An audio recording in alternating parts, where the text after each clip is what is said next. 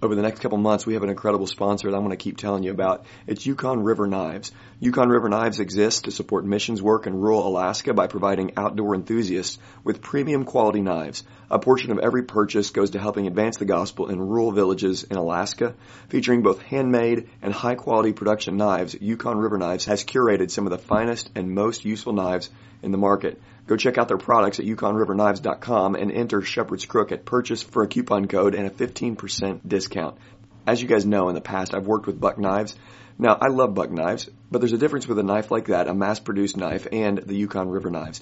When I think about Yukon River Knives, I'm thinking about a knife that I can give down as a legacy piece to one of my grandsons, and I'm looking forward to that. Also, their small game knife is going to be my primary knife that I use for whitetail season this year and for my boar hunting trip in the early spring.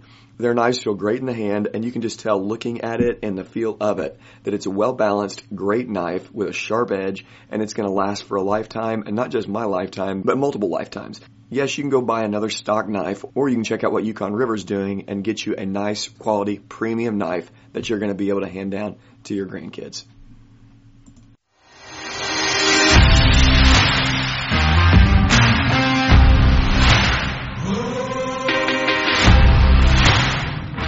Welcome to the Shepherd's Crook podcast. The Shepherd's Crook exists to provide care, counsel, and resources for pastors.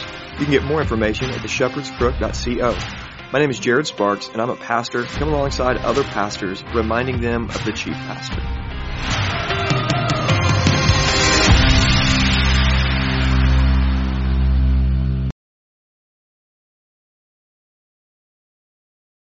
Hello, and welcome back to the Shepherd's Crook podcast. I hope you guys are all doing well today. What we're going to do today is talk about shepherding or pastoring older men. How do you admonish older men? Let's pray. Father, we just thank you for this time. We ask for wisdom and direction.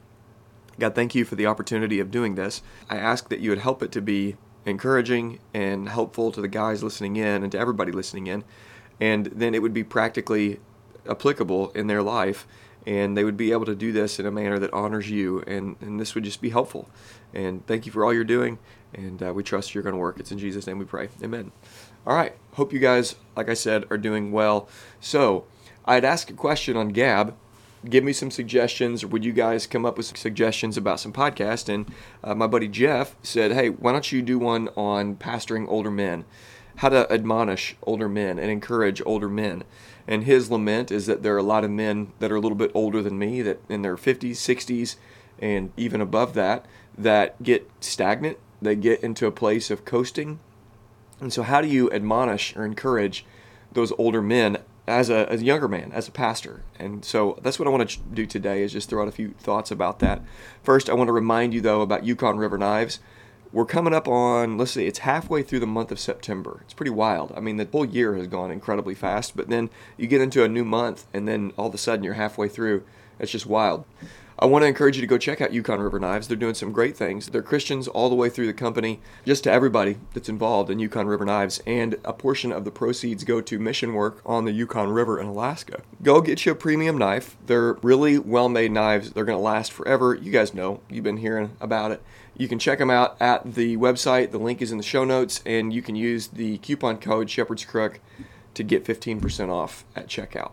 Okay, now, what often happens between older men and younger men is mockery.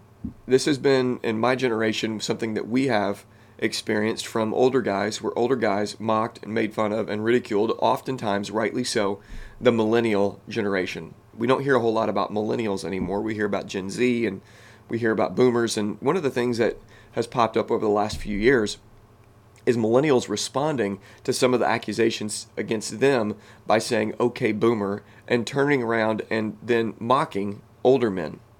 And it's easy to go back and forth like this, right? You have these generational struggles and sins that are pretty common, and you can paint in really broad strokes about generational sins or faults, and it's easy to do.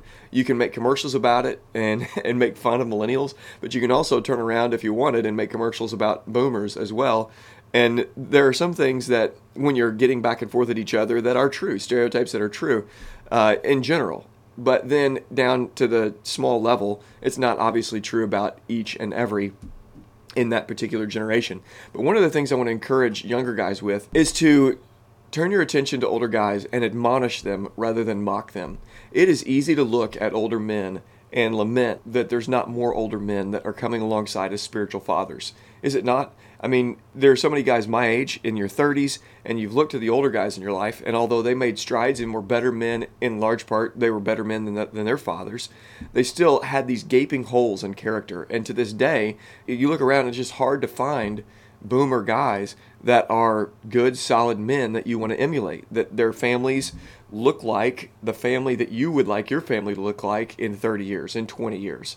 It's just hard to find solid guys like that. And so as you're looking around your congregation, as you're thinking about the older men in your church, how can we admonish these guys? And most likely, if there are older guys in your church and you've got a good and healthy church, these are the exception to the rule of boomers.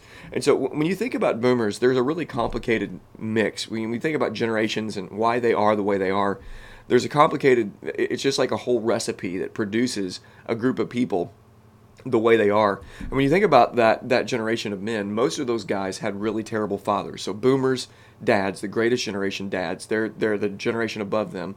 They were disconnected in a lot of ways from just so many things in the family. They went to wars, they lived through the Depression, and then they raised these sons. And they didn't get, the boomers didn't get hugs from their dads. They didn't get told that they were loved and all that kind of stuff. And they lived their entire lives trying to make their fathers proud, never knowing if they accomplished that task or not. And so boomers, in a lot of ways, they're just a complicated they're just a complicated group of men. But there are insights, I think, that we have in the scriptures, and instead of mocking or ridiculing or just lamenting, we should encourage older men, encourage the boomers as we would encourage our own fathers. Okay, this is what we're told in 1 Timothy chapter 5. Here's what it says. Do not rebuke an older man, but encourage him as you would a father. Younger men as brothers, older women as mothers, younger women as sisters, in all purity. This familial language is used. The household of God is the family of God. The church is the family of God. And in this passage, we're told explicitly what to do as an older man. Now, first, we're told what not to do. Do not rebuke an older man, but encourage him. There is a posture of respect that younger men, pastors included, should have to the older men in their congregations. There's a posture of respect. We should look at the men that are older than us, and the first thing we should do is to give respect and give honor where honor and respect is due. That means that we don't first take the caricatures of a generation and apply it to them from a heart and mind level. So our first posture isn't one of defense, thinking, I wonder what these boomers are like. If you're just now walking into a church, or if you know the older guys and you see the older guys that are in the church, your first posture isn't the stereotypes of them. Your posture should be of respect and honor. We should honor them and admonish them as we would a father. Even if there's times that the older man needs rebuke, this isn't a blanket statement about rebuke, because there's going to be times to give honor, to give encouragement and admonishment. You're going to have to come alongside with the Word of God and let God's Word rebuke an older man. But the whole posture thing is really critical when it comes to shepherding, or encouraging, or prodding older men along to say, hey, come on, man, there is life left to live. There is a lot that you have left to give this world, and we need you. We need you to be present. We need you to be active. We need you to be here as a spiritual father. We're prodding them along. We want to encourage them and admonish them. We don't want to mock or ridicule them. Here's how it goes. If there's a group of older guys, for instance, making fun of the younger guys, sometimes it is a back and forth thing where you can, at a relational level, mock each other back and forth, and it be fun, tongue-in-cheek. But what I've found is a majority of older men struggle to dish it and take it kind of thing. And instead, the posture of respect is always a better route. I have that posture of honor, have that posture of respect, and things are going to go a whole lot better. Now, it doesn't mean with this honor and respect that you let yourself be walked over by older men. It doesn't mean you encourage or enable bad behavior from older men. And that I've seen up front and personal, where I've seen in churches and experienced in churches some older men that I've been pastoring or encouraging or trying to build a relationship with. These guys were awful. And it is true that you're going to run into some older men that are awful older men. They're just bad. They're not godly. They're not Christ-like. That is true. But still, even in that, the posture of respect and honor is going to serve you well.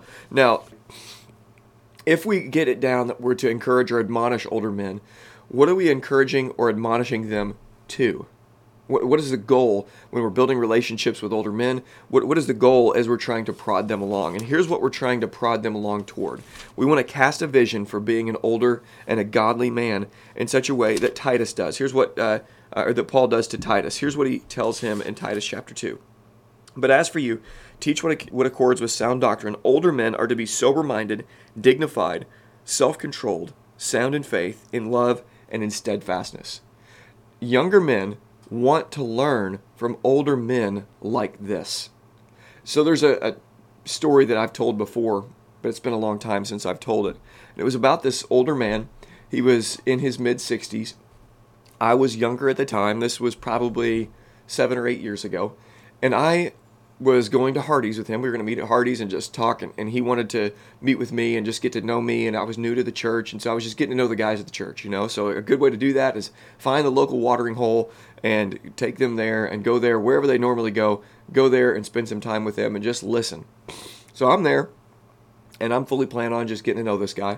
And one of the first things he says to me, and this guy was a professor at a local university. This guy was sharp. He was incredibly sharp in a lot of areas of life, had made a lot of money, had done really well in life.